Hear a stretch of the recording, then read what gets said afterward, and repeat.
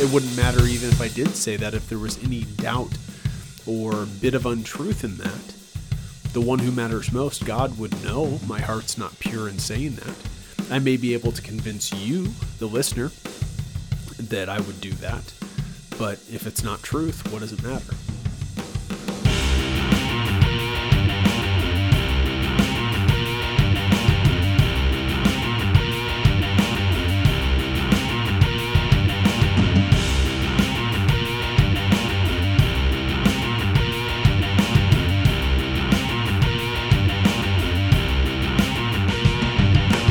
But he answered, "It is written, man shall not live by bread alone, but by every word that comes from the mouth of God." That's Matthew 3:3. In our study today of the third chapter of the book of Matthew, we look in depth at what Jesus was tempted with and some life application that we can pull from it. Welcome to Discipleship Conditioning. We're glad that you're here. It's been a very eventful week for us here, and we're excited to be able to join you again on this weekly basis. Our other podcast was off on Monday due to the holiday, and we will see you again on that podcast called Biblical Anatomy next Monday. Benefit of today is simply a deep dive. Excuse me. We're going to look at chapter 4, the book of Matthew. I think I said chapter 3 just a moment ago. Which is incorrect. I apologize. Chapter 4, the temptation of Jesus. We bring together Christians who strive to follow the light of God over the darkness of this world, to renew our mindsets through shared experience and discipleship so we can better love the Lord our God. That verse I misquoted at the very beginning. Sorry, I don't know why I have it written down as Matthew 3:3. That's Matthew 4:4. Okay. So our application, let's start just thereafter at Matthew 4:5-6.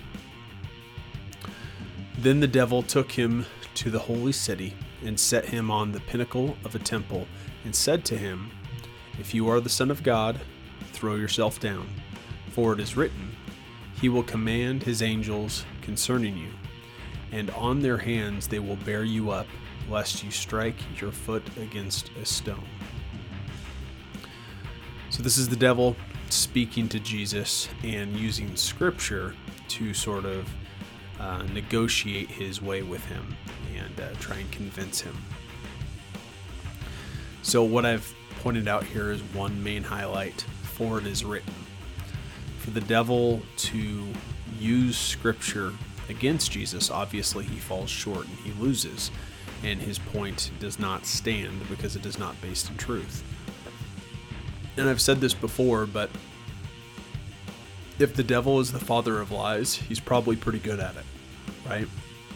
And there's probably no extent to which he will stop. Clearly here he's willing to use scripture against God's people, and including against God himself. So I think right now what I'd like to do is really contemplate for a minute, both you and I, what bended truths has the devil spoken to you? If we think back to Genesis, I believe it was the 3rd chapter of Genesis, the lie that the serpent told to Eve. It wasn't a blatant lie. It was a manipulation. It was a bended truth that by definition was a lie. But it was clever, right? And so for me, money's a big one that's on my heart right now. The devil may say to me, "You can't get by without money." Many of us would say, well, that's true. We need money to pay for our house. We need money to pay for food. Money is sort of our exchange. But it hasn't always been that way. And you're seeing a drive of people and a population of people that are moving off-grid and are building their own homes debt-free, and they're growing their own food, and they're hunting for their own land, and living pretty close to money-free as can possibly be. In fact, if society was to crumble, as many extreme conservatives think may happen, what value would money have at that point? Nothing at all. Dave Ramsey talks about this in one of his recent podcasts. If society crumbles, it doesn't matter how many real estate properties he has. They now belong to whoever shows up at his door with a gun. So, interesting to think about the connotation associated with money and the value that we put on it, and the bended truths that the devil tells us in order to create fear in us, to get his way with us. We then move on quite a bit to Matthew 4:18 through 20. While walking by the Sea of Galilee, he saw two brothers, Simon, who is called Peter, and Andrew his brother, casting a net into the sea, for they were fishermen. And he said to them, "Follow me, and I will make you fishers of men." Immediately they left their nets and followed him. What I'd like to focus on is that last part there. Immediately they left their nets and they followed him. Does this seem bizarre to anyone else? That was their profession. They were fishermen. And immediately they left those nets. They left their profession and they followed him, right? But sadly, why do I refer to it as bizarre? Well, it's because our cultural norm would value money and value a profession and one's livelihood more so than our relationship with Jesus, our relationship with God. Who today would immediately drop their nets and follow him? I hope it would be me.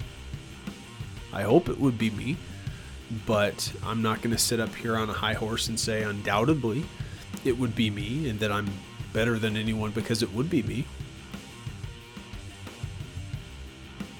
It wouldn't matter even if I did say that, if there was any doubt or bit of untruth in that. The one who matters most, God, would know my heart's not pure in saying that. I may be able to convince you, the listener, that I would do that. But if it's not truth, what does it matter? It's profound that they gave up everything in an instance. Now we know they gave up everything and they received everything in return. But do we really believe that? We read the scriptures, but do we really believe that if we give up everything, we will truly get everything in return? How many idols do we have set up in our house? Money's an easy one. But if God were to say today, sell your TV, sell your car, sell this, I want no idols before me, and I want it to be just a relationship, me to you, and get rid of the things that are in the way of that relationship. Would we do it? How much hesitation would there be on our behalf? And if that's an issue, that's probably going to come up as a command and probably as a test from God at some point in your life. If we hold anything in our homes and our lives as idols, you better believe at some point in our lives that's an avenue in which we're going to be tested. You know, if I have a card collection that I value more than anybody in my life, you better believe at some point in time I'm either going to be given the option to get rid of that because it's servicing as an idol in my life, or maybe there's a house fire and maybe it's taken from me and it's all worth nothing. It's all rubbish at that point in time. Why? Because I was serving an idol and I wasn't willing to let go of that. And I'll tell you, in my life, the times that I've let go of something that I've been idolizing, all of this holds true. I've been given back everything. I've been given back more than I had prior. Because it's a hard issue. It's about committing. It's about giving up everything and removing all roadblocks in your relationship with God. Some of us have a difficult time even opening our Bible in the morning or evening or any time of day, let alone sell our TV or sell our vehicle. But here we have Simon and Andrew, the first two disciples. They gave up everything. A little later on, in fact, the very next set of verses, Matthew 4:21 through 22, and going on from there, he saw two other brothers, James the son of Zebedee and John his brother, in the boat with Zebedee their father, mending their nets, and he called them. Immediately they left the boat and their father and followed him. Again, immediately they left the boat and their father this time and followed him. Third and fourth disciples, James and John, immediately giving up their livelihoods, giving up everything they know to follow God. What are we clinging to that's preventing us from doing that? As time goes on, I'll tell you more about what's going on in my personal life, but it's been quite a bit that's occurred in the last week. And this is a perfect chapter in the book of Matthew for me to be covering for myself. As so often in this podcast, I'm preaching to myself. What am I clinging to? Now is a perfect opportunity to let go of those idols. Are we in some way telling the Lord, well, come back.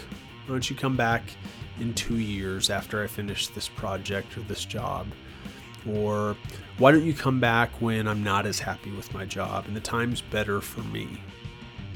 Do we realize how silly that is? Do we realize the things we say to the creator of space and time and everything we know? It's like if you were to be able to create ants and you had an ant farm and you look down and you said, hey, it's time to go. And the ant says, no, hold on a second. I've got to build 3 more hills and then I'll go ahead and I'll head with you. It's a silly analogy, but why are we doing that? Why are we going to that? Why do we think we're so important that we can say things like that and that we can do things like that? Well, we think we can because we can. We've been given free will, right? But what a disappointment and misuse of free will. Maybe not misuse. We're making a choice, right? We're using free will correctly. But what a wrong choice, a poor choice, an incorrect choice. When would be the perfect time? If God's communicating with you, when would be the perfect time for me to come back? No, it's fine. I'm creator of space and time. I'll wait on you. When would be the perfect time to come back? It's just absolutely ridiculous.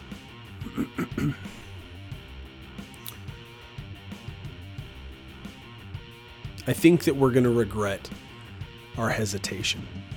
I think that as we look back, we're certainly going to be asking for forgiveness. But if we've already asked for forgiveness in our lives in so many ways, but yet we still deny in these ways, how meaningful is it to ask for forgiveness there later when we're supposed to know better now?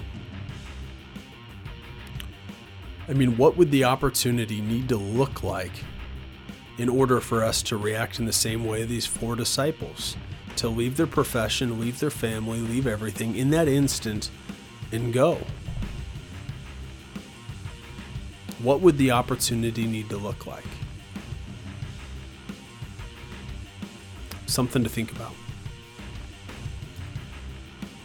You know, when I read Matthew 4, and again, my apologies for the beginning misquoting there with Matthew 3, with Matthew 4, I see a standard. I see God's standard. And me as an educator, the standard is very touching to my heart. When I teach to a standard. Here's my expectation. Here is what I'm teaching anatomy and physiology to, strength and conditioning to, whatever it is. Here's the standard. I'm old school and I rub people the wrong way. And when students have a difficult time, I say, here's the standard. How can I elevate you to that standard? How can I help you to that standard?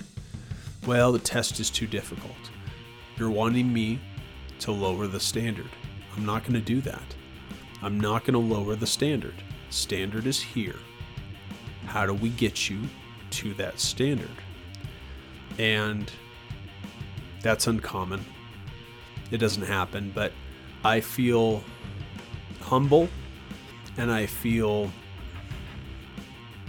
convicted in my position stance on that standard because it's right here. It's in Scripture, and the holiest person that ever existed, Jesus Christ, had a standard. Are you coming with me? That's my difficult ask. That's my standard. And you have a choice. You can say yes or no. You can meet the standard or not meet the standard. I love that. I absolutely love that. I'd like to remind everyone that we are self-sponsored. Mentioned our other podcast, Biblical Anatomy. We record that on Mondays, apart from holidays like this week. This podcast, Discipleship Conditioning, has been going on Wednesdays for a while. I think here in the future I might switch the day, again, depending on schedule. As I've alluded to, a lot's changed in the last week. I'll keep that private for now, but open up as time goes on. And if there's a day change there, I'll notify and stay consistent on that weekly release. So if you'd like to reach out to us, we certainly could use prayers right now with everything going on in our lives over the last week. We'd love to communicate with you. You could reach out either at hello@araratphysiology.com or prayer@araratphysiology.com. If you're interested to see what we have going on, you could go to our website, araratphysiology.com.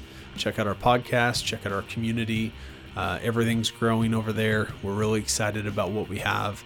We're really excited about offering 2 podcasts that are self-sponsored, that there isn't this interjection of ads and those sorts of things.